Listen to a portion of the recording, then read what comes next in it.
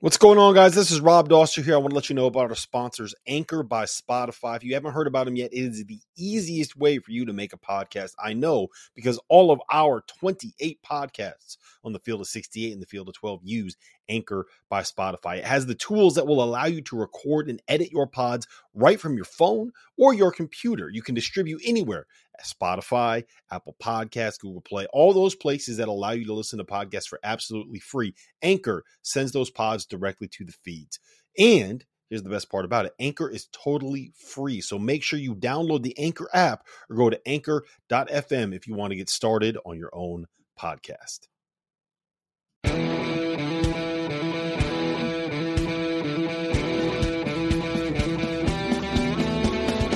Hello and welcome to another episode of the Doster and Deshaun podcast. It is Sunday night, December 27th. My name is Rob Doster. That other guy you see there, that's Deshaun Butler, former West Virginia All-American, and my lovely, lovely co-host, Deshaun. How was your Christmas? How were your holidays? Everything good? Did Santa treat you well?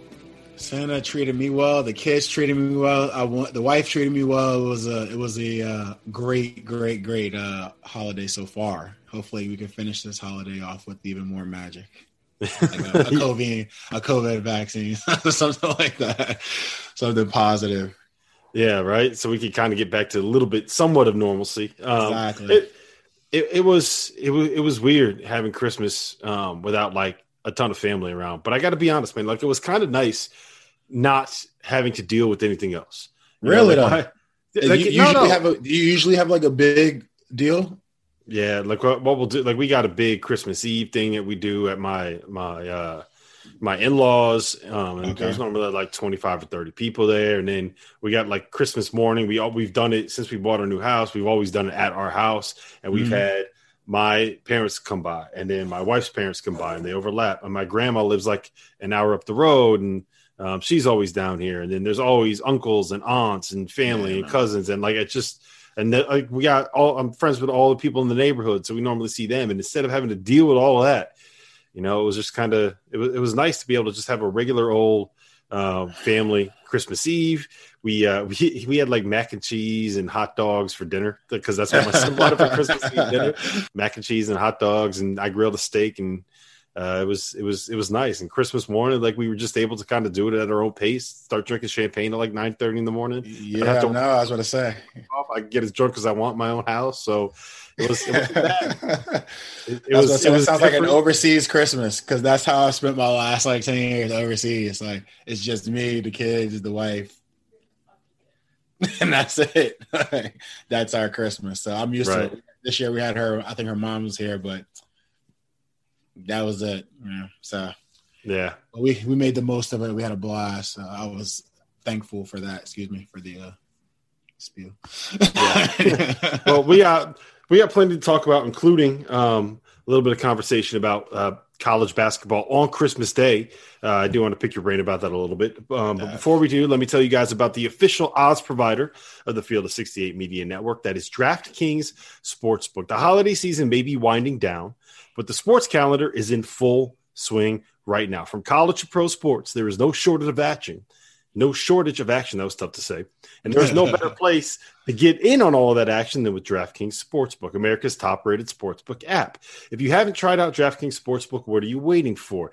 To celebrate this year's college football playoffs, DraftKings is giving all new users the chance to bet on any semifinal team to win the championship at 100-1 odds. That means if you've never used DraftKings Sportsbook before, all you have to do is sign up, log in, use the promo code FIELD68, and pick one of the 4 semifinalists to win. Bet $1 on them, and you win $100 if that team ends up winning the college football national title. And while we are all excited about college football coming back and the playoffs coming and the NFL playoffs coming, don't forget the NBA season just kicked off.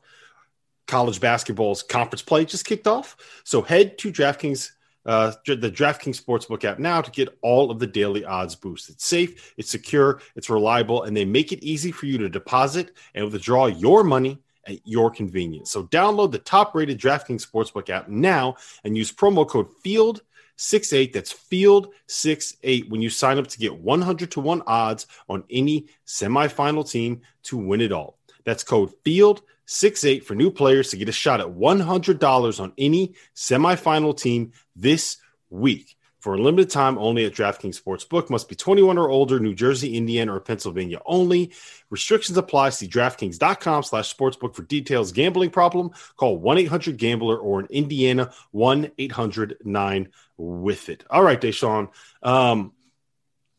There was basketball on Christmas Day. And we have at least a couple things that I want to talk about there, specifically Iowa and Fran McCaffery. But where do you stand on this idea that college basketball amateur athletes are playing on a holiday like Christmas? I personally don't have that much of an issue with it, considering that we also play on holidays like Thanksgiving and Easter, depending on when Easter actually is in the first weekend of April. But it seemed like it was the thing for a little bit. Where do you stand on this? I mean, it's not. I will say it's not every team. I don't really have a big issue with it. I know some of the players probably don't either, especially if they do find time to. The issue I have with it is that the teams don't find time to let those players get a break to see their family. If they're crowding these schedules to the point where these guys can't even see their family and all of a sudden they got to play on Christmas, that sucks. Or if you're you're setting up the schedule where these guys don't have certain days off so that they can see their family either before or even after Thanksgiving. And they're going to play in Thanksgiving and go in these tournaments in Florida or wherever they're going to go. That's where I have my problem. Other than that, to play on these holidays that's an awesome thing to have, to be a part of. I mean, you watch these professionals do it, and that's something you want to emulate and idolize to do as well. So to be one of the big games or one of the only games that's on television on Christmas Day, that's awesome to be a part of, as long as these guys get some time with their family. Yeah, in this year where we have there's so much of an issue with actually going home and seeing people, I think it makes sense if the kids are going to be on campus, you might as well play. But in the grander scheme of things, I do think, Christmas has kind of been taken over by the NBA, right? One of the things that you look forward to on Christmas is Christmas morning, you open up all the presents, and then starting at noon all the way until 1:00 in the morning, you got NBA games on the entire day. It's a basketball holiday. It's one of the things that you associate with it. And all of these guys that are playing in college right now have kind of developed that same thing, they're first and foremost, they're probably NBA fans. If you're playing college basketball, I'm assuming you're at least a fan of somebody in the NBA or a player or something. Right.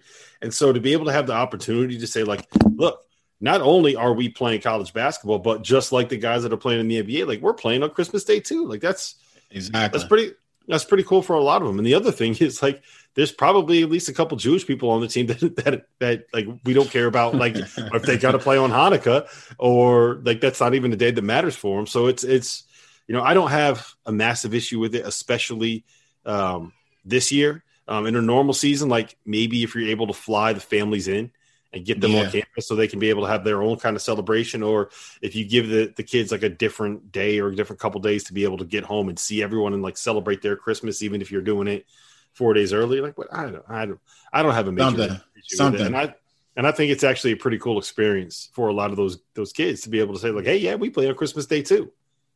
Yeah. What I mean, besides the NBA and you're one of these games that's on television and people get to watch, and if they're big college basketball fans, that's an amazing honor. It's great. So that's why I don't think I have a problem with the whole aspect of the game being played on Christmas, as long as these guys get a chance to also enjoy the holidays as well in a sense with their family. So or friends or whatever the case may be. So so we had some interesting games on Christmas today. It was a lot of Big Ten action.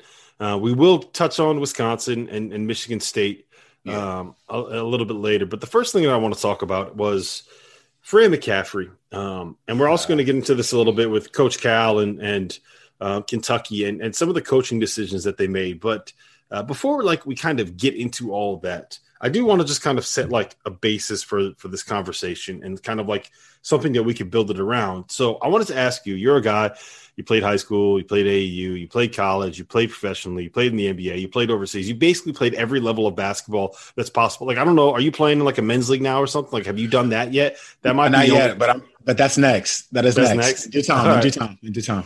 All right. So tell me just kind of to you, what defines a good basketball coach, and what kind of qualities are you looking for in a good college basketball coach? Because there are three things that make a good college basketball coach.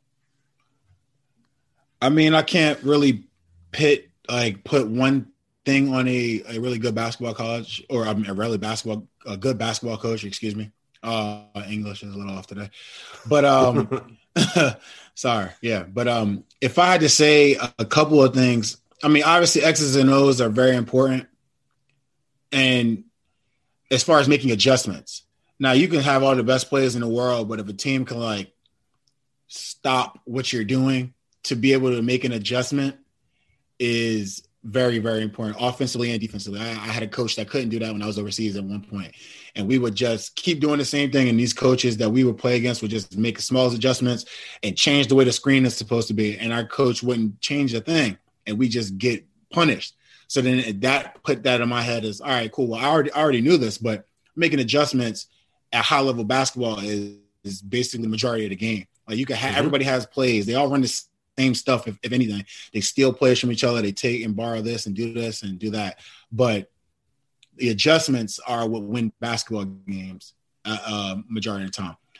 Knowing time and place in a basketball game is very important. Like when to do certain things and when not to.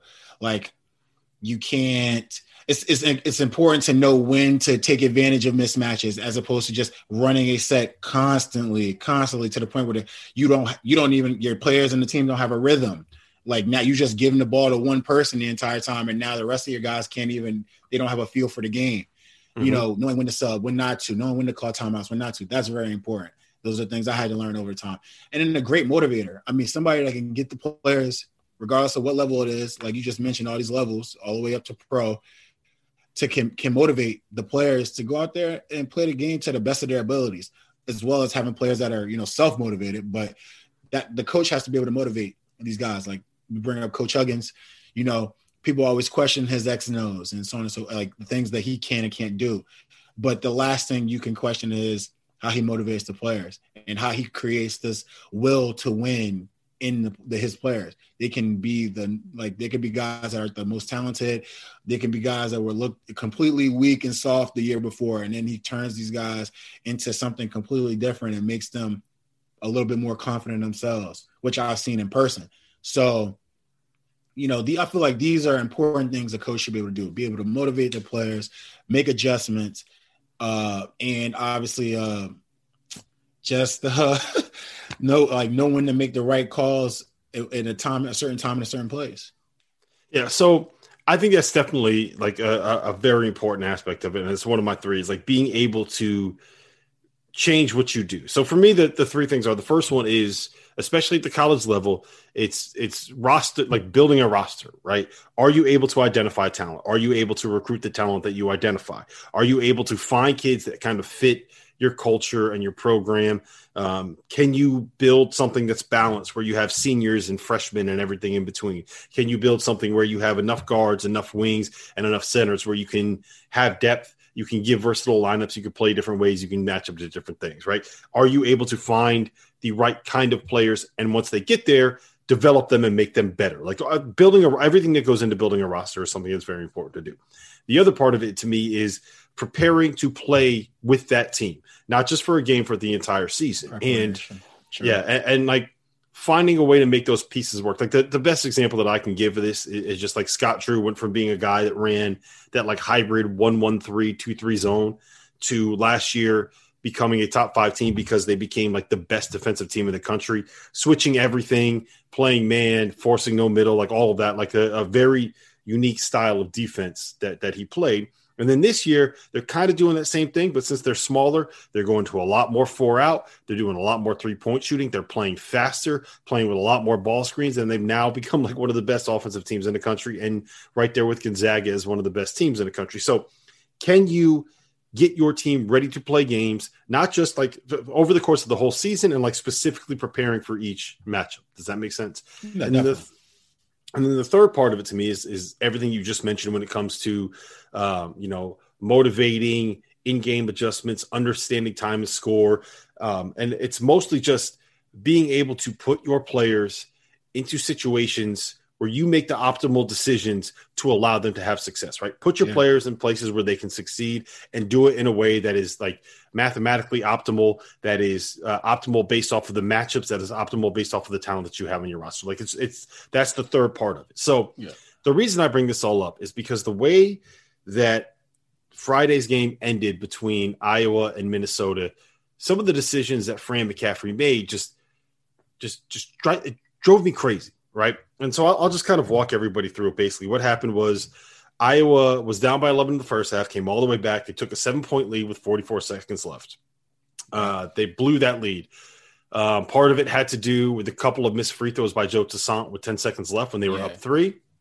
Part of it had to do with Marcus Carr hitting great shots. And part of it had to do with 2 very specific things that happened. One was Joe Toussaint went under a ball screen with under 10 seconds left. Against Marcus Carr to allow him to get a look at a 3, a guy that has been just absolutely lights out. Again, we'll talk about that in a little bit. And then the other part of it was with 5 that Marcus Carr hit that 3 to tie the game. And the other part of it was Jordan Bohannon getting the ball to go 94 feet one-on-one with 5.7 seconds left. When Jordan Bohannon, as we talked about last week, is just a shell of what he used to be because of the injury. Like that, you could just tell the injuries have taken their toll on Jordan. He's not the same player that he was before. So those 2 decisions drove me crazy. Then in overtime, there were 2 wide open threes that were created because of defensive mistakes again, but Fran kept playing like this stupid 2-3 zone that is just horrible, that kept allowing Brandon Johnson to get wide open looks from 3. He hit 4 of them in overtime. Marcus Carr hit another one in overtime, and Minnesota ended up winning that game. So the reason I wanted to bring this up, and the reason I had to get on this rant and kind of get on my soapbox a little bit, is because I tweeted something about this, and I had like Iowa fans and people just in my mentions arguing about like whether or not Fran McCaffery is a good coach,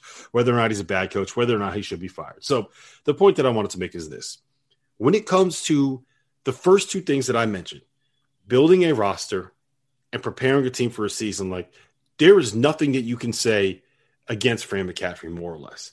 He has taken a team. They have one top 100 player on the roster that is not one of Fran McCaffery's sons. That's Joe Wieskamp. Luka Garza was like the 120 or something like that in his class. Everyone else was like in the 200s or 300s. And McCaffery has found these dudes and turned them into one of like the 10 best teams in the country, a team that can get to a Final Four, a team that can compete for a Big Ten regular season title. Like it takes a lot of ability as a coach to be able to identify those players, get them to play together, develop them, and put them onto a team that can do the things that they do offensively, right?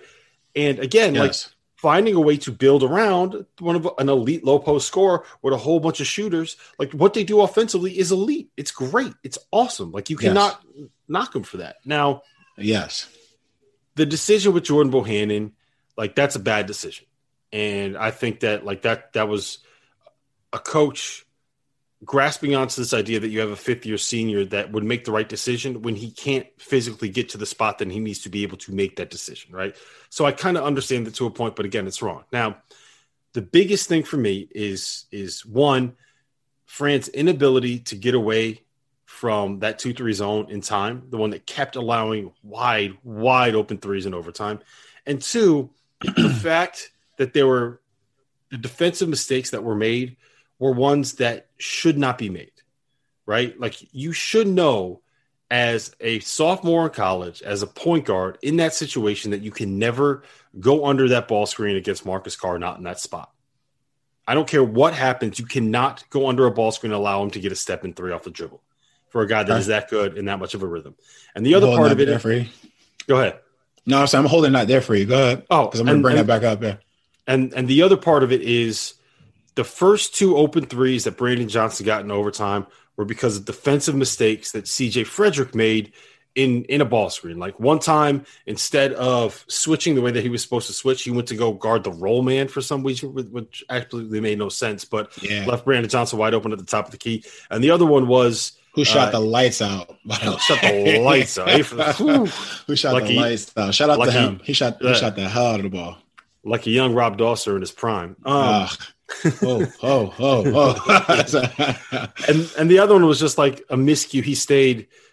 He was at the top of a 2-3 zone, and they set a screen, and two guys went with the ball handler. When one of them, there's got to be a communication that someone has to go back to the screener. And to me, and this is the biggest criticism that I think you can have about Fran, is that a team that is that good with veterans, CJ Frederick is a redshirt sophomore, Joe Toussaint is a sophomore, Connor McCaffrey was involved in all those actions. He's a senior.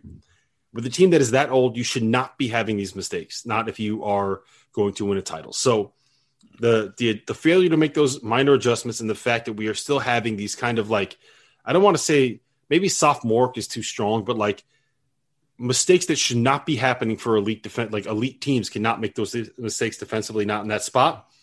Those are the two major issues that I have. So to sum it all up, like Fran McCaffrey, what he's done building that Iowa program and putting them in a place where the expectation is they should not be losing road games at 7-1 teams with All-American point guards. Like Minnesota's really good. They're going to be in the top 25 this week.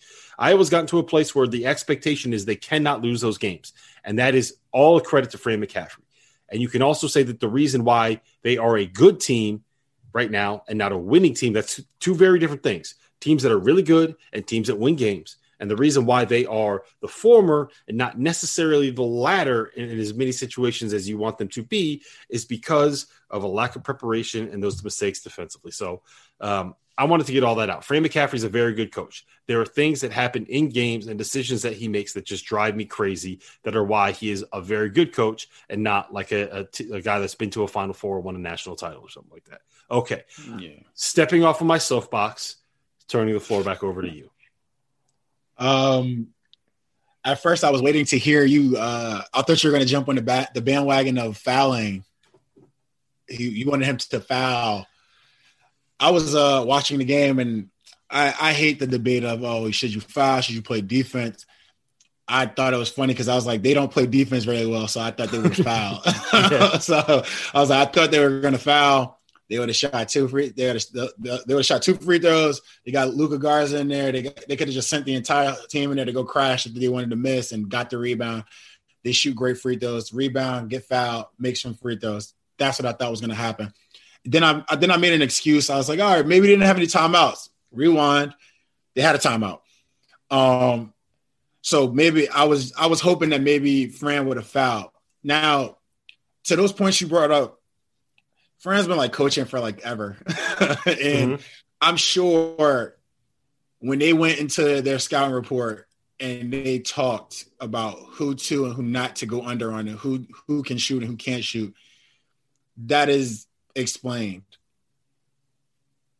So I kind of feel like he's going to get a lot of the blows because he's the coach and they lost and he lost the game he shouldn't have lost. But that mistake's Toussaint's. Like he has to hold that. Like he fully has to hold it. I can't even let Fran hold that, because if you expect a point guard a sophomore point guard to know these things, I mean, he should know them. Like it's no one else's thought process to know not to go under on a shooter. It was the easier route. He took the easier route and then he got burned for it. So I can't place that on Fran. What I can place on Fran is the preparation in not just this game, but all games defensively. I mean, they're a great offensive team. They can do a lot. I feel like this year, Luka Garza is the top dog. But I feel like this year, if any years, it reminds me of like John Beelon's year when they beat Chris Paul. Like it was like a showcase so you can attract more people to an area. So like this is like, and Iowa hasn't been in the tournament yet, but the whole point is this is a showcase so everybody can see his system, see it works if you get the right pieces in there. And I mean, if anything, Fran has done a great job, like you said, building this program up, nurturing the program, it's in showcasing it and letting people know, like, all right, I can get if I get the perfect big in this situation and good shooters around the country, this could be you. He's doing that right now by showcasing his team. So that point of coaching is being taken care of, almost like in a sense his recruiting is being taken care of by showcasing his talent that he has there. The defensive matchups, like I told you, I wasn't too happy with them like the entire season so far. Like they just don't really guard that would be the only thing I would knock him for, because everything else has been, in my eyes, I feel like he's done everything pretty well. These mistakes are player mistakes, because I'm sure when you look through the first half, like these guys were going over screens chasing Carr. It wasn't like they were all told to go under Carr. So watching the game, watching ball screens get set, seeing them go over, seeing ball screens get set in the man-to-man zone, and seeing them go over, and then seeing that situation and seeing him go under, either he's tired or just a mental lapse. That's not – I can't blame Fran for that one. But yeah, I can't hold him accountable for everything that's happened defensively this year and what will happen in the future, unless they pick it up. Then the Bohannon, like, I feel like at that point, you see things happen on the basketball court, and the coaches can't get like this, but you see things happen on the basketball court as players, and some things can deflate you a little bit. Them seeing that shot go in, now it's time for them to go and hoist up and heave a damn shot. Like it, and you put the ball in the hands of somebody, you can't put it in Luka's hands. You like Wisekamp, and he likes his son, obviously, but he can't put the ball in their hands to make a play. So it's like you put the ball in the hands of a playmaker, regardless if your playmaker's on, regardless of if your playmaker's like having the best game or not. It's somebody he trusts. And at the end of the day, like, you go off of the trust factor. You think about the game. They were man-to-man. They was thinking it up. You go into zone because he didn't trust what they were doing man-to-man. Just thinking it up to the point where he's like, all right, listen, I got to trust him. He trusts him, but he stayed in his zone too long, and it didn't help them out. So by the time he trusted him, it was a little too late.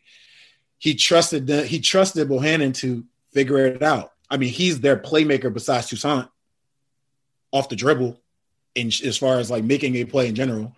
So you got one or two, you pick your poison, but I still can't. They put themselves in a terrible position, excuse me.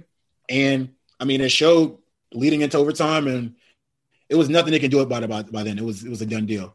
Like, they showed their hand and they got punished. Minnesota punished them.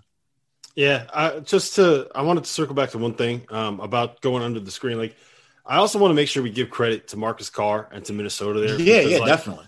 The play that they drew up was it was tough to guard. Like, what they had Marcus Carr do was he was on the right side of the floor. He came off a ball screen going left and then turned around and they rescreened him. And he went right back and he had to go over the ball screen again. Like, that ain't easy to guard. Like, I don't care who you are. So you got to give credit to Richard Pitino for drawing up a nice little action there. And you got to give credit to Marcus Carr for being able to force Toussaint into that screen twice and then make the shot when he had it. Make the shot, exactly.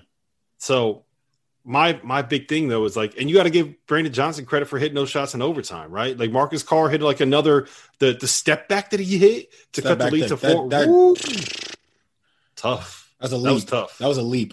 Yeah, that was tough. So he got back. He got away. So you got to give him credit for that. But I just want to. The reason I said the word suboptimal and optimal when I was talking about this is because at the end of, like, I know the saying is a make or miss league, right? But at the end of the day, like, players sometimes make shots and they sometimes miss shots. And if you're going to live and die with players sometimes making shots and sometimes missing shots, like, it's always going to be a little bit of a roll of the dice, right? But my take is that especially with that team. Yes. You got to put your guys in the best situation where they have the best chance to either force a miss or get a look where they can make a shot. And for me, Fran did not put his team in the best situation to force misses, especially in overtime. Like, I can argue with you on that. The shot that Marcus Carr hit, like, okay, like, Toussaint could have done better. I wouldn't say he did a terrible job. He could have done better. But yeah, he could have done better. But in overtime, like, it was just defensive mistakes. And I guess my big thing is, like, when you constantly see these defensive miscues, eventually at some point you kind of have to say, like, why is that still happening? And I guess that's my biggest thing with it all. But again, like, credit to Marcus Carr, credit to Minnesota. Like, that was a hell of a comeback that they made at the end of the game. And the last point I wanted to make. So with Jordan Bohannon, just the one piece of context I want to put into this is that in the previous 12 seconds of that game, This is what Joe Toussaint did. He fouled a driver with 19 seconds left in a game when they were up by 5. Yes. At the other end of the floor, he missed 2 free throws. Yeah. And then back at the other end of the floor, he didn't go over a screen and allowed a guy to hit a 3 to tie the game. So not just a guy, though. Yeah, their guy. The guy that's averaging 24.6 in a game. So if you want to tell me that Freehan got to the point where he was like, all right, you know what? Fuck this kid. I'm not dealing with this. Like, Jordan, you go get in there. Like, I can't trust that dude anymore. If you want to tell me that, like, okay, I can understand it. I still think that it's he can't say that though. The wrong play, quote unquote. But like, that makes a little bit more sense to me. But it does not answer the problems that I have with Iowa's defense, which is a different conversation. Anyway, so this leads us into the conversation about John Calipari and what happened at the end of the Kentucky-Louisville game, because I've seen a lot of criticism for Cal for this. And I think I'm going to come to his defense in this spot. So real quick, it was 3 plays that happened. One of them, 47 seconds left. Game is tied. Perfect 2-for-1 situation. Kentucky does not go 2-for-1. They run some false dribble weave action. They don't start their set until about 33 seconds left. 33 seconds, yeah. They run a ball screen with Devin Askew and Isaiah Jackson, where like Askew comes off and he's supposed to find, like, they run a clear out on one side and get Isaiah Jackson running off of a back screen. And I'm pretty sure the play was designed to be a lob to Jackson over the top for an alley-oop and a dunk. And it was there, but Louisville did a good enough job hard hedging that Askew couldn't make that pass. The second option is they swing it back to B.J. Boston. He's got an isolation at the top of the key. He can't go anywhere. They give it back to Askew, and he settles for like a 19-footer off the dribble that obviously was like nowhere near going in. The next play. Lisa the foul, right? Yeah, Lisa the foul. Next possession. Foul in a tie game. Next possession in the tie game, there's, I think it was 21 seconds left. And the play that they run is Olivier Sarr dribbling into a dribble handoff on an open, like it's basically an open side ball screen, but instead of a ball screen, it's a dribble handoff for Davion Mintz, who's like your 4th best playmaker off the dribble, your best spot up shooter. And the play that they get is him coming off and finding Olivier Sarr, like just kind of popping into a 15-footer from the baseline, a shot that like rattles in, almost goes in, doesn't quite go in, and comes out. And then at the end of the game, like they decided to give the ball to Lance Ware 70 feet from the basket and let him like kind of run a fast break. Yeah. Camden, by the way, there you go. So he comes out and he found BJ Boston, who got like a wide open look at a 24-footer, which is about the best shot that you could get in that situation. So like, I don't have a huge problem with that one, but the other two, I saw a lot of criticism for, but I'm going to let you have the floor on this one first before I kind of take up for Cal in this spot. 2-for-1, it is what it is. They should have went for the 2-for-1. They didn't. That's done. I'll hold that one against Cal. Everything else, Askew had the ball, handed off to Sarr. Sarr went from that handoff to a handoff ball screen to the guy that's the leading scorer of the game. If watching that game, if the big that's guarding Sarr doesn't stay with Mintz has either a wide open jump shot because this man is trailing him, going above the screen. He either has a wide open jump shot or a one dribble pull up or can go to the basket, do whatever. He has space, but the big stayed and it almost like they doubled. So he had to pass the ball to a wide open Olivier Sarr, who, all right, how can I put this? This is why I'm going to rock with Cal in this scenario. And I love what he said after the game. Like I enjoyed his press conference after the game. Granted, they lost the game, and I know he was ticked off, but Sarr hasn't scored a field goal in like 2 games. So it's easy for everybody that's watching the game to just jump on Cal's ass about that. Him having the ball at the end of the game to shoot the game-winning shot. But if I take a look and I'm a coach, granted, if I'm a coach at a certain point in time, and I have a team full of freshmen who have at one point in time during the season showed me that they are that freshmen. They've shown their inconsistencies. They showed their maturity or immaturity. And I'm not upset with Sarr getting that shot and shooting that shot.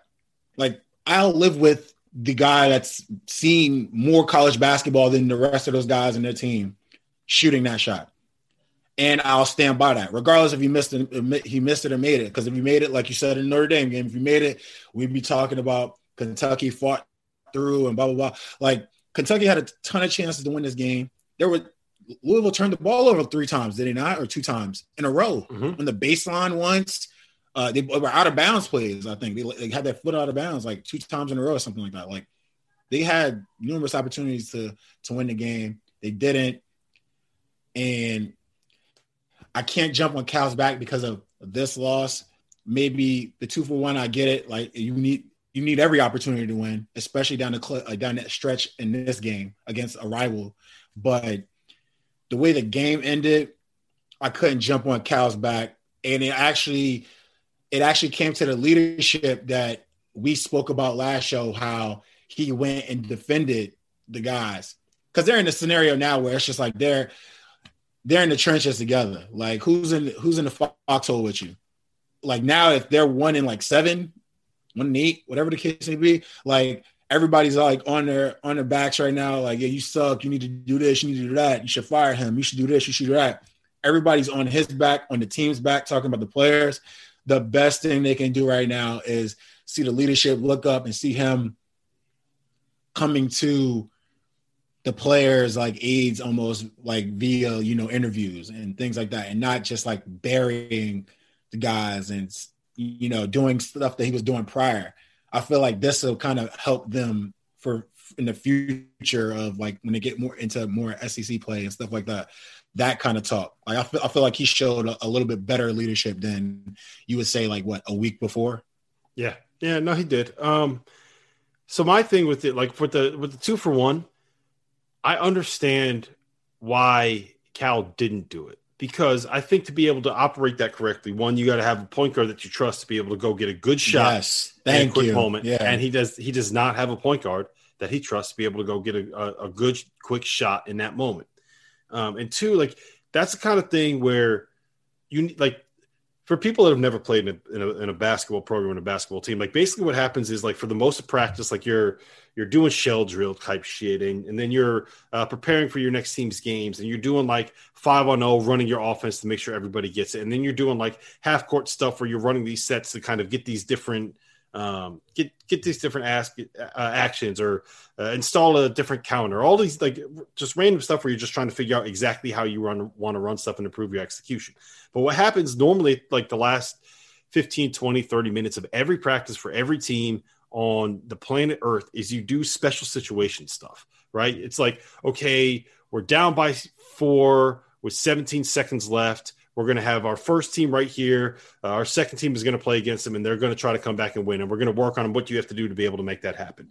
Or you do things like where we have 47 seconds on the clock. We're in a tie game. We're on the road. How do we make sure that we get 2 shots and 2 possessions and they only get 1? Now, for Cal, because he has a completely new team where there is no holdover factor, they have to start everything from scratch. Everything that they install, every defense, every offense, every call, everything that they do is starting from scratch. Whose fault is that? No, it is. That's what I'm saying. Like, this is a recurring thing, because we get the freshmen to come in on the dream of NBA quickly, and then you get them in, and then you get them out, and then you get them in, and you get them out. So, like, I don't know. Like, whose fault is that? I agree with you, but the difference is that this year, when you don't have the offseason to kind of get ready, and you don't have the chance to be able to allow them to bond and do team bonding stuff and be able to learn each other and playing pickup, like, it's a very different year this year, where he has to do all of that stuff once practice starts, and he has to use practice time to be able to do the things that you normally would be able to do, because, like, guys aren't even allowed to hang out. Like, they're not even allowed to have team dinners where they sit next to each other. So there's a lot, like, you don't know each other as well. So you have to use some of that practice time to be able to do it. So I understand why maybe they're not getting the kind of reps in special situations. So, like, the 2-for-1, I don't know if Cal is, like, analytically savvy enough to be able to understand that's something that he has to do, which we can get into. But I don't think in that specific situation it's necessarily the wrong decision for him to make. Now, for the jumper, the jumper that Sarr got, like, think about it like this, man. Terrence Clark is injured. He's not, he like, I think he played 16 minutes in that game. He's got a sprained ankle. He was not himself. Yeah. BJ Boston has not looked right for a month. Devin Askew, like, he just fucked up a pick and roll. when he couldn't get the ball to Isaiah Jackson. The play before. Yeah. And so what do you do? Like, I understand Davian Mintz is not necessarily the guy you want coming off of that ball screen, but who else are you giving a ball to in that Exactly. spot? And they ended up getting a shot. Like, I know all of like the stat people are going to be like, yeah, 15-footers, mid-range jumpers. That's not necessarily what you want. Blah, blah, blah, blah. Well, I'll tell you what, Shut up. that is that's over the course of a game, of a season, of a career. Like, that's how in the long term, you're right. In the short term, in one specific possession, like, that might be the best shot that you can get, right? That's why, like I've always said, you can't just eliminate the mid-range, because there are times where on a specific possession, that is the best shot you can get. Now, over the long term, you don't want to have to rely on making mid-range jumpers to win games over the course of 40 minutes. But in one specific possession, if you have Olivier Sarr stepping into like a wide, well, he wasn't wide open, but stepping into an open 15-footer, a shot that he can make, like, there are much, much worse shots that you can get in that spot. And I have no problem. I have no problem with him taking that shot and given everything else is going on. Like, that's far from the biggest issue. Now, my thing with Cal, and where I think he deserves the most criticism as a coach, is his utter refusal to add shooters to a roster, and the fact that he his playbook is one of the most basic playbooks in college basketball. Like, they run the same 5 or 6 plays over and over again. They just find the one that works and just keep going to it and just stop. They never stop. You know, when they had like Jamal Murray, like, they just ran him off of those baseline screens nonstop. And for the entire SEC season, he was averaging like 20 something a game because Cal found something that works, and he just kept hammering away at it until someone could stop it, and no one could. Problem is this year, like, one, none of that stuff is going to work. They don't have those guys. And two, when you have a team that's kind of built around overall, just in general, when it comes to Kentucky, when you have a team that's built around big guys, but you don't have that Karl Towns or that Anthony Davis, like, it kind of hampers you when you don't have the shooting or the spacing. So I just, at some point, like, the place that I would criticize Cal is his inability to adapt to what modern basketball is and has become over the course of the last 4 or 5, 6 years or whatever it is. That's a lot of coaches too. So yeah. So join the list, big dog. Yeah. And also, I wouldn't even argue with you on that one. That's spot on almost. And when you look at some of the shooters that have come out of the state of Kentucky, whether it is Justin Powell at Auburn, whether it is Adam Kunkel at Xavier, whether it is CJ Frederick at Iowa, whether it is Dante Allen, the kid that they got on their bench that averaged 43 a game when he was a senior in high school, you know, at some point you kind of got to say, like, okay, maybe we need to add some of these role players that can just make shots. Because sometimes having guys that can just make shots is really valuable on a basketball. Exactly. Garner some respect there. I mean, I feel bad for him right now. They're getting a head kicked in. Yeah, and so I think we mostly kind of summed up what we needed to sum up. But like this idea, I've seen some people in Kentucky circles floating that Coach Cal needs to be fired. That's dumb. And I could not possibly or more vehemently disagree with that. I think it is a horrible take to have, and I think it's really, really short-sighted in terms of what is just the weirdest year that any single person alive right now has ever experienced. So I think that's very dumb to think that way. But if you're going to get rid of him, it is because his inability to adapt has kind of limited what their ceiling can be overall. Does that make sense? Yeah, I understand that. They people in Kentucky might want to like just their mouths closed and not wish that had happened. I mean, I don't know who they would get, but the thing about Cal has a system in a sense that works when he has the right players, and I've seen him with the right players more than I haven't seen him with the right players. So that would be a bad loss for Kentucky, especially since they've been doing so well the past decade. Since he got there. Since he got there. That'd be a pretty big mistake so quickly to make that decision so quickly, or to wish it or put it out in the air, period. Because I remember those times where they didn't have them and they had Gillespie for a little bit. They weren't too happy.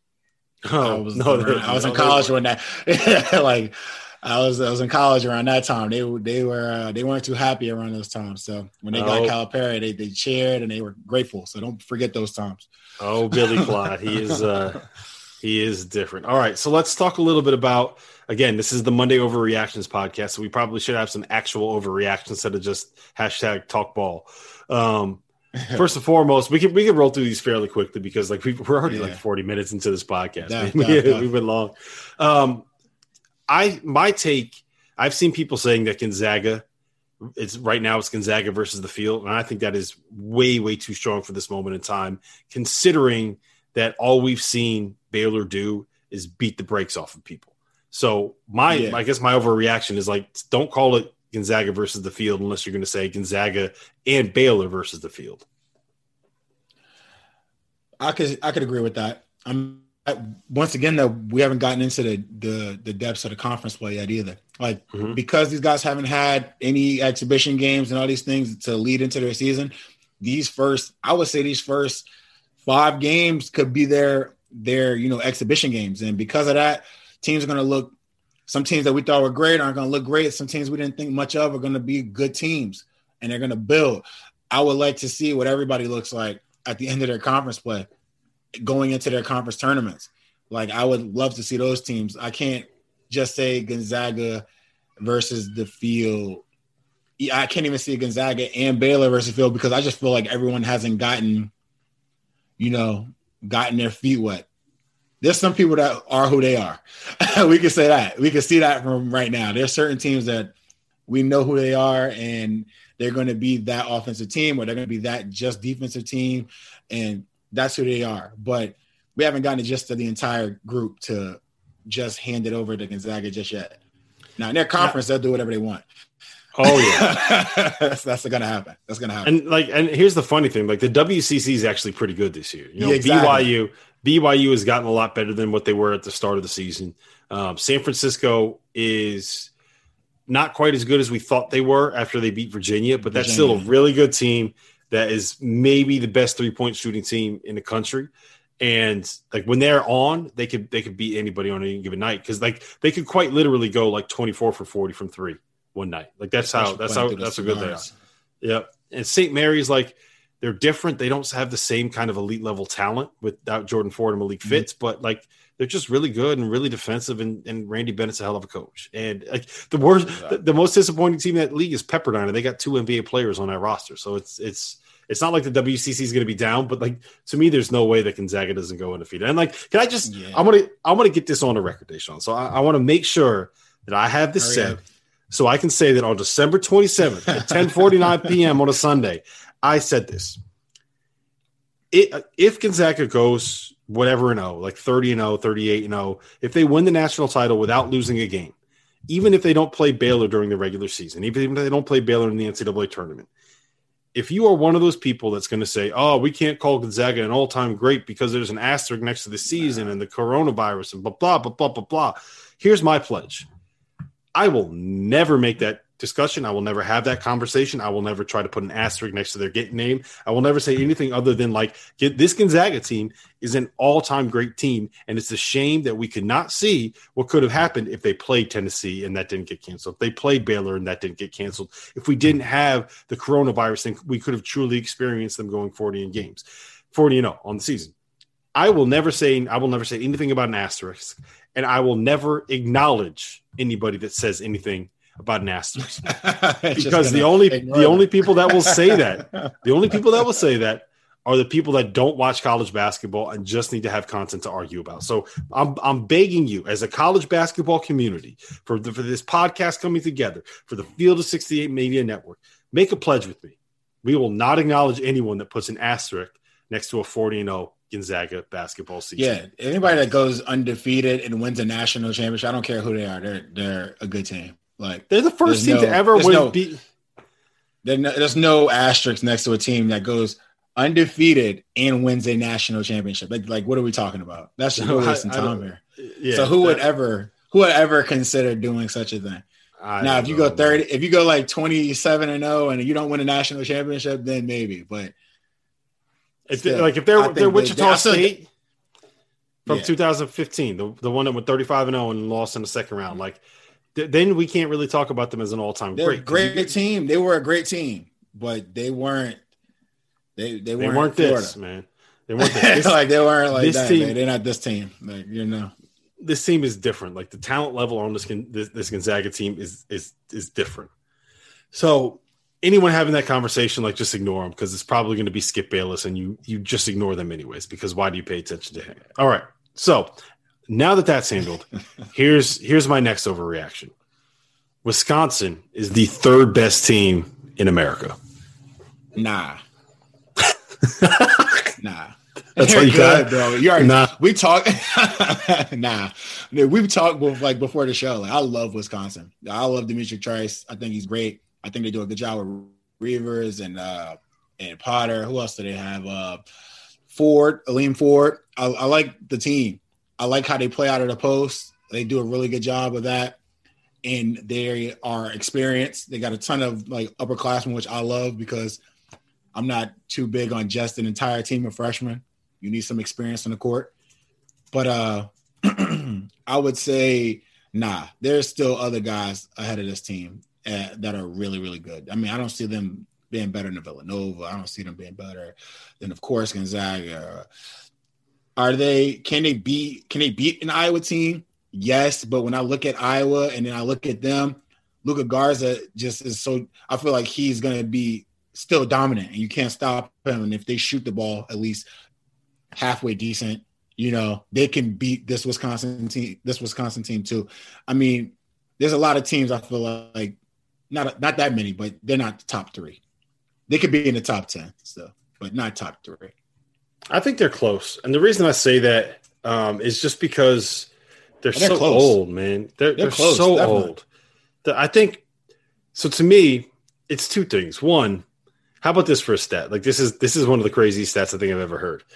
Brad Davison has felt like he's been in college basketball for 17 years. Like I'm pretty sure that he was a fourth. He's a senior. Yeah, he's a senior. I'm pretty sure he was actually the same class as you coming out of college. Not much. He's like I get it. It feels like he's at him. And he is the youngest player in their starting lineup. They got 4 redshirt seniors in their starting lineup. And two of them are like 24 years old. Like this team is so these guys are almost as old as like the Memphis Grizzlies. Look at the starting lineup with the Memphis Grizzlies. Like they got Ja Morant. Jaren Jackson's like 19 still. Yeah, so they're so old. They're a good team, man. They're a good team.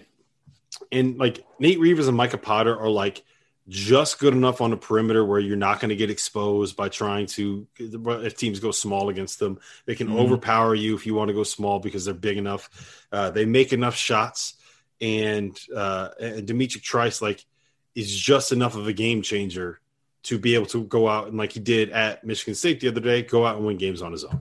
So I think I think Gonzaga and Baylor are in a tier all by themselves. And then after that, there's probably like 6 or 7 teams that includes Tennessee and Villanova, Texas, Wisconsin, Kansas. Kansas. I'm having a tough time. Not those bums up in Morgantown. Oh, hater. I'm having a tough time, man. Looking at it, like Wisconsin's great. 7-0 at home. They beat a Louisville team who was ranked 23. They're solid. And they beat a Michigan State team who's like on the way out. Yep. So far they've gotten like, in my opinion, like one really good win. And they lost to a 5-5 Marquette team. And they lost to a 5, exactly. And that's their grudge game. I mean, so I don't know. I feel like Wisconsin's good, but there's still a lot more for them to do, especially being so old. Yeah, I mean, they're very much in the mix, but they are. They very much are. They're not quite there. All right, my next overreaction. Marcus Carr, as of this very moment, is a first-team All-American if the season were to end today. Yeah, I'm not going to argue with that. I mean, geez, bro. The way he's been playing he's been like, I would say probably my second favorite player to watch play.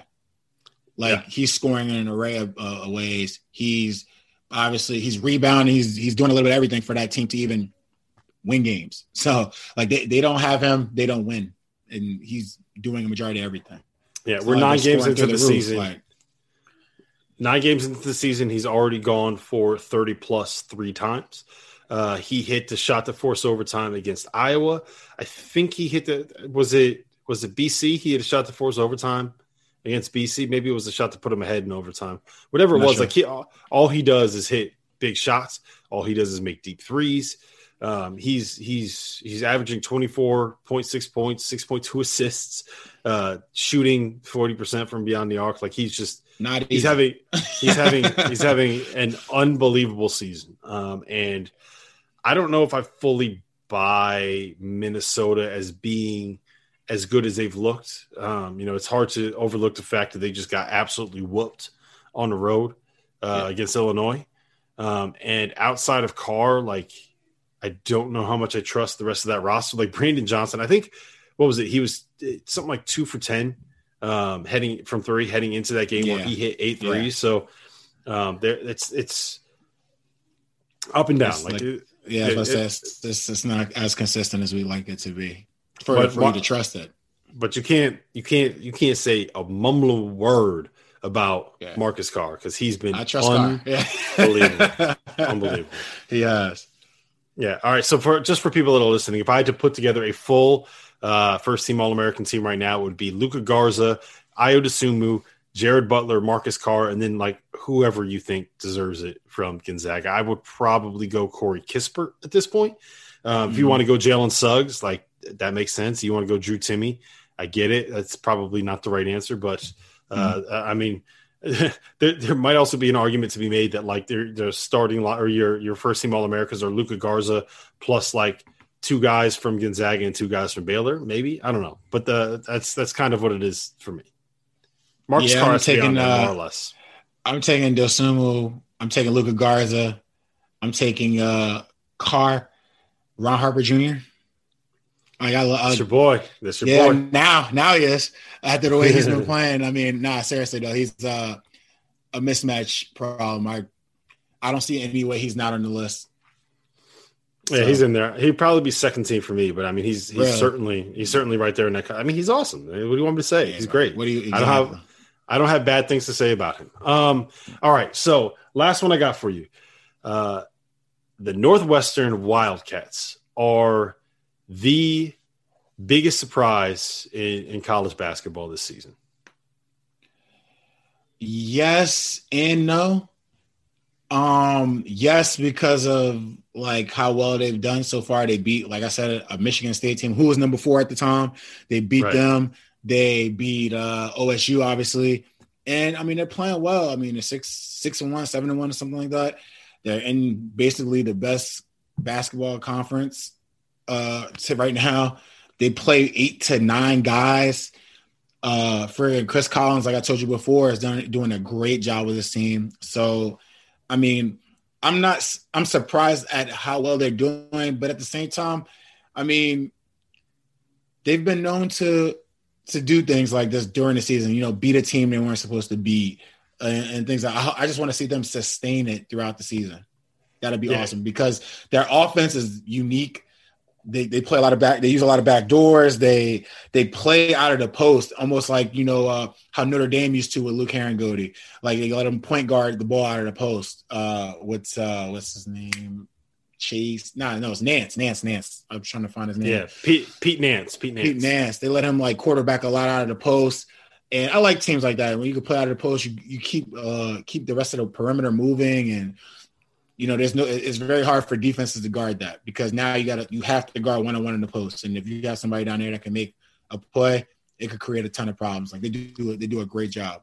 They really take advantage of putting Pete Nance at the 5 and just kind of like going like the full spread. They do a lot of they run a lot of like actions that you'll see from like the Raptors when they would put like Marc Gasol at the head of the key and then run some like back doors and some screening actions and stuff like that. Like Boo Booey's great on the ball. Yes. Big time scorer. Miller Kopp can make a lot of shots. So a lot. there is now plenty of film available on them. Like no one is going to be surprised by anything that they're doing.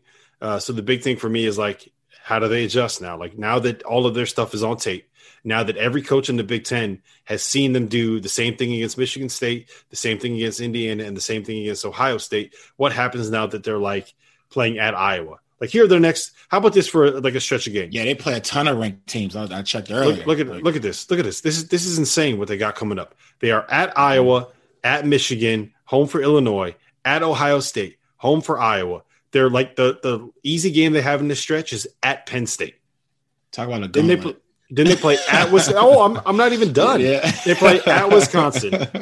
Then they get Rutgers at home. Then they get Michigan at home. Then they play at Purdue. Then they play Indiana at home. Then they play at Rutgers. Then they play at Illinois. Then they play home for Wisconsin. Then they play at Minnesota. Like you just name their whole. You just name their whole conference schedule. That's their whole schedule. That is insane. It's insane. That's insane. I'm just hoping, like you said, that at the end of the day, like teams have gotten a chance to watch them play.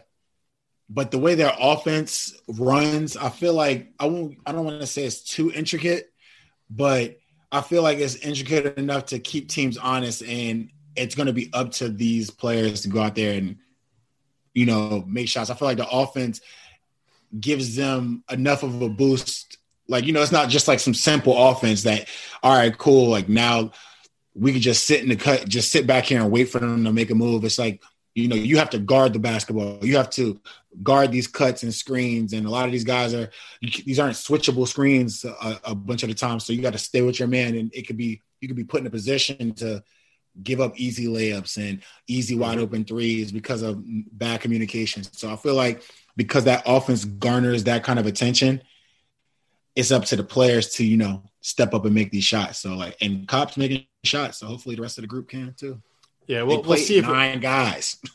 Yeah, I think they're good enough that it'll last. I don't know if they're necessarily going to be a tournament team. Yeah, but I mean the potential is there. You know, they're going to have the opportunities, and if they win, I'd say if they go, let me see. Where do you see them finishing possibly in this stacked league? Where do you see them finishing? And if let's say they do make the tournament, how many teams go into the tournament from the Big Ten?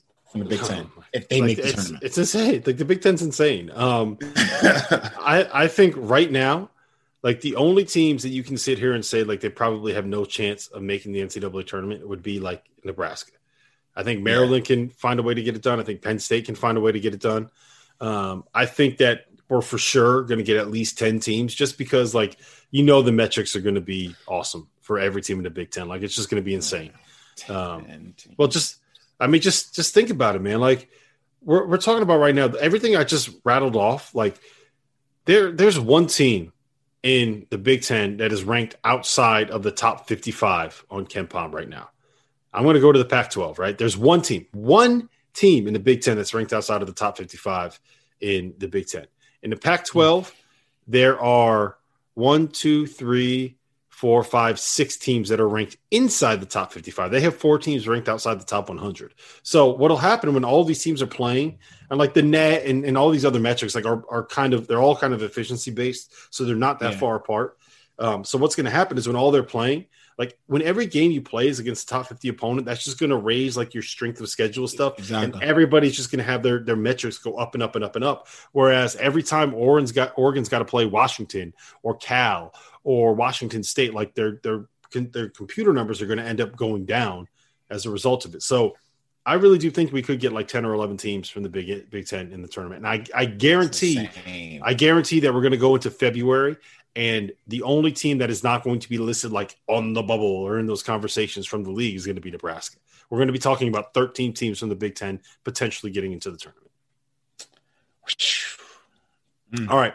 So we did something fun to kind of wrap this up, and then we'll get out of here. We are doing a list of New Year's resolutions. We picked 8 teams that we want to roll through for New Year's resolutions. So we're going to start this thing off. We'll go through this quickly. We're going to start it off with your West Virginia Mountaineers. What is their New Year's resolution for the 2021 year?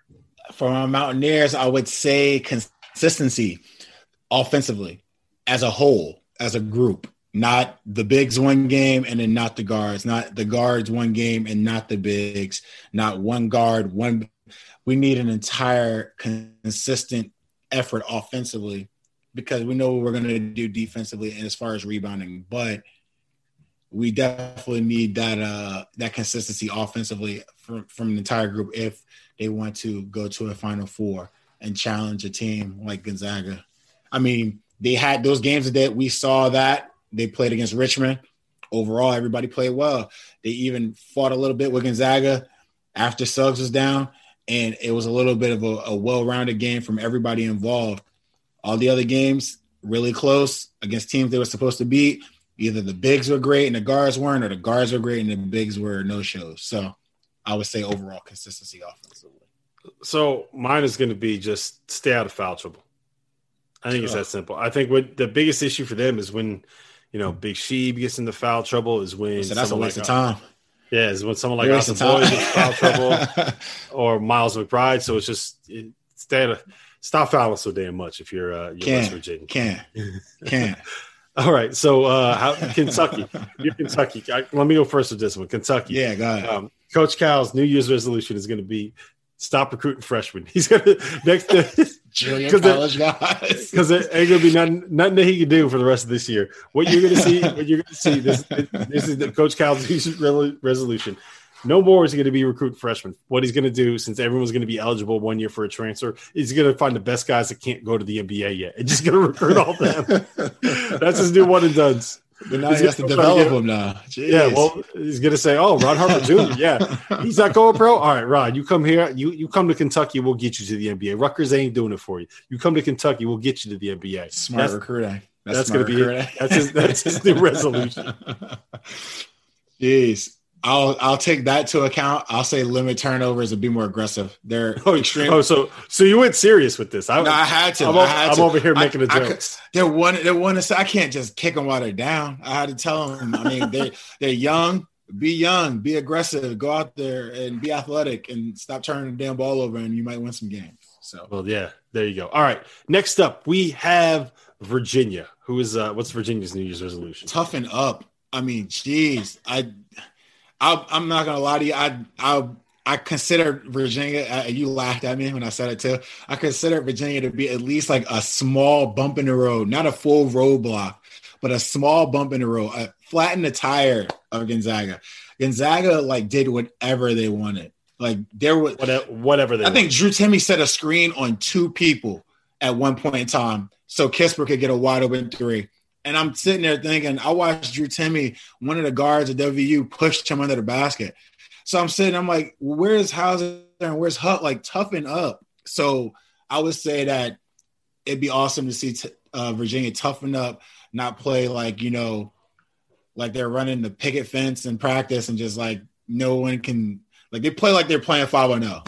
And if someone stops them from their plays, they kind of just all right, well, I got touched and it's done.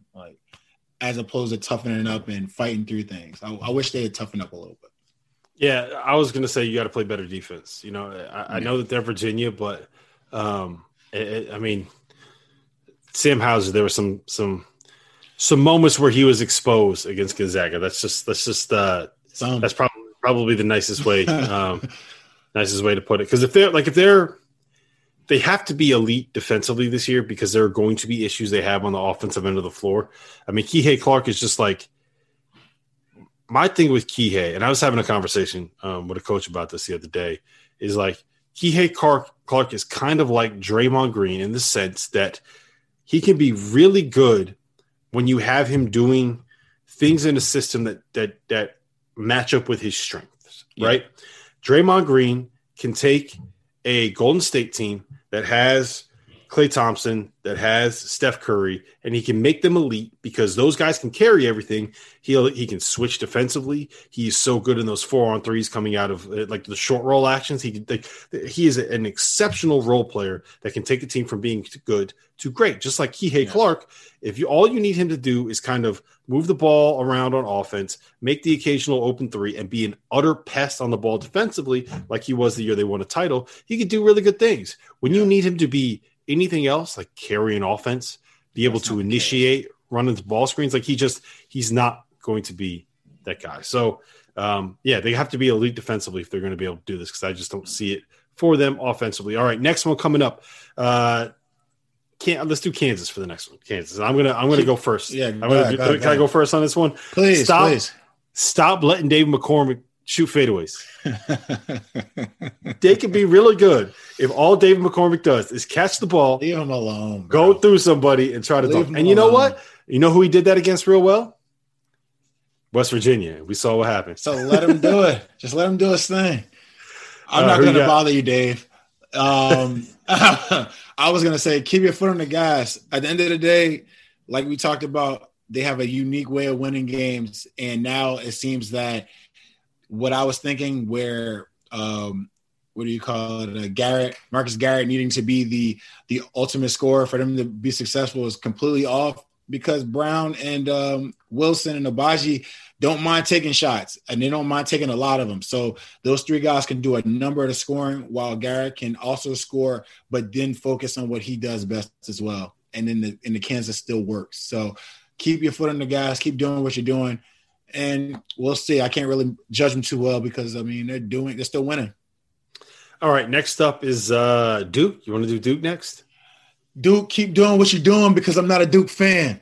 So anyway, I'm just joking. Now, Duke, find your niche, bro. Like normally Duke's basketball, like we talked about before, is, playing hard all the time. Great defensive teams that communicate well, they can shoot it well. And that's not what you guys are doing this year. So find out what you guys can do and then do that because it's not being shown this year. So my resolution for them would be focus on the players that are going to be there next year, right? Find a way to develop the guys that are going to be 2-year players. Are you telling them to pack it in right now? No, I'm not telling them to pack it in. I'm saying that you got to build around I mean, honestly, I think everyone on that roster, save for maybe Jalen Johnson, should probably be back in school next year. So focus on making sure that Jeremy Roach learns how to play the point guard position. Focus on making sure that you get Wendell Moore to a point where he's not this, he's a mess right now. And he's too talented and too good to be the mess that he is. Get Joey Baker to a point where he could be some kind of competent contributor because there's ability there. You just got to find a way to be able to use it. Figure out how to make DJ Stewart be just an elite scorer. Get Matthew Hurd to be better. Focus on how you can develop. Obviously, you're going to go out and you're going to try to win games and you're going to prepare that way. But get these guys ready because you're not competing for a national title this year. But if you slowly but surely bring these guys along, there are enough pieces there where the sophomore version of a lot of these guys might be good enough to win the ACC and win a national title. Facts. All right. So next up, do you want to do who? North Carolina? You want to get to North Carolina? Yeah. I was going to say capitalize on your youth in transition and utilize the experience and talent in the half court. That's something I feel like they should do. In transition, we've seen them against Iowa and you name it. They do a great job when they run, but they have young guards. So it's about them using that youth that they have and use that athleticism and energy they have and run and push the ball in transition like Roy Williams wants them to do, like he's always been successful at doing. Roy Williams is usually having 88 to 95 point a game teams because they run and get easy points. So get those young guards to run the floor. And then once you get in the half court, you can get to those bigs and the talent. What is it? What's my guy's name? Starts with a G, the big man. Garrison Brooks. Garrison Brooks, yeah. Get the ball, get to those high lows like they usually do within their half court offense. Getting the ball to Garrison Brooks and work out of your bigs, man. I mean, because they have a very young team and everything else will work its way out. Yeah. So my thing with them is make shots, right? You want to be able to work through your bigs. You got to be able to make the shots and space the floor. They're shooting 25% from three as a team. Caleb Love has taken the most threes of anybody on the North Carolina roster. He's taken 34 this year. Guess how many he's made, Deshaun, on a season? Out of how many? 34. What, we're talking 5? 4. He's 4. He's shooting 11% from threes. I thought I had him pegged a little bit better than that. The truth is, that's an actual young Rob Doster in his prime, 4 for 34 from 3. Don't beat yourself up, man. Sorry. Leaky Black is 2 for 11 from 3. You got to be able to make shots. You got to be able to And it's not just like the act of making the shots. It is the threat that those shots will go in that forces defenses to cover you, right? It is the gravity that you have as a legitimate threat to make threes that will make defenses make the decision, okay, do I have to guard on the perimeter or I have to guard the post? That's why it works for Iowa. That's why it doesn't work for North Carolina, because you know what you don't have to do? You don't have to guard to the perimeter. You're going to live with Caleb Love taking the three right now. That's the bottom line. At this point. All right, two more. So Michigan State, what would your resolution? I can go first for the Michigan State resolution. You got it. Play some damn defense, man. They got to get stops. Like, I've heard all of the stuff about, they don't have the playmaking. They don't have a point guard. They can't figure it out. They miss Cassius Winston. No, you know what they miss? They miss getting fucking stops. They're not getting stops. If you give up in back-to-back games, they gave up 85 points to Wisconsin. And they gave up 79 points to Northwestern. And that was after they gave up 91 points to Oakland. You can't do that. You can't do that and win at the level that Tom Izzo expects to win. So play some defense. Play some defense. I agree with you on that. You can't give up 95 to Oakland. No, and that doesn't even sound like a Tom Izzo team. No. That doesn't makes no sense. So let's just say we are probably. I'll RT that one with you. So. It's just we're very happy that we are not in those practices with. They probably have like football helmets right now, and they're rebounding drills and doing all that crazy stuff that they normally do. Yeah. All right. So I think that's all we got for you, Deshaun. I had one for Baylor. Oh, you got one for Baylor? All right. What you got for Baylor? Cancel one of your Big 12 games and then replace it with the Gonzaga game. Gonzaga, yeah. Yeah. Have one of them, pay whatever team you need to, make them fake a test that they need to take or some COVID excuse, get the slot out and then fill it in with the Gonzaga game so everybody in college basketball can get what they want. They want to see Gonzaga. They want to see Baylor. I'm looking at their schedule right now. And there's only one real point where like it might actually there's 2 points where they have the Monday. Don't give me hope, Rob. There's 2 points where they have like the Monday, Saturday swing for the Big 12. That is one of them is between West Virginia on February 15th and Oklahoma State on February 20th. I doubt that they'll try to make it in that late. The other one, January 18th to January 23rd between Kansas and Oklahoma State. You're not too worried about Oklahoma State. You're not too worried about Cade Cunningham. Let's check that Gonzaga schedule. Let's see if I just answered the question. Gonzaga has no games between January 16th and January 23rd. We got a petition for that one. We solved it. We solved it. Thursday. We got to play Thursday, January 21st. I'll text Scott Drew. I'll text Mark Few. We're going to make this happen. 4 days before my birthday. That's perfect. I need a birthday present like this. Just make sure that when it happens, you credit the Deshaun and Doster podcast. That's what you got to do. Please do. All right, man. Listen, Deshaun, it's been a pleasure, man. As always, we will catch up with you guys at some point later on this week. If you're still listening to this podcast, please rate, review, subscribe. That is the best way to say thank you if you do enjoy the content that we are giving you. Deshaun, I'll catch up with you maybe on Thursday, man. Always a pleasure, Rob. Always a pleasure.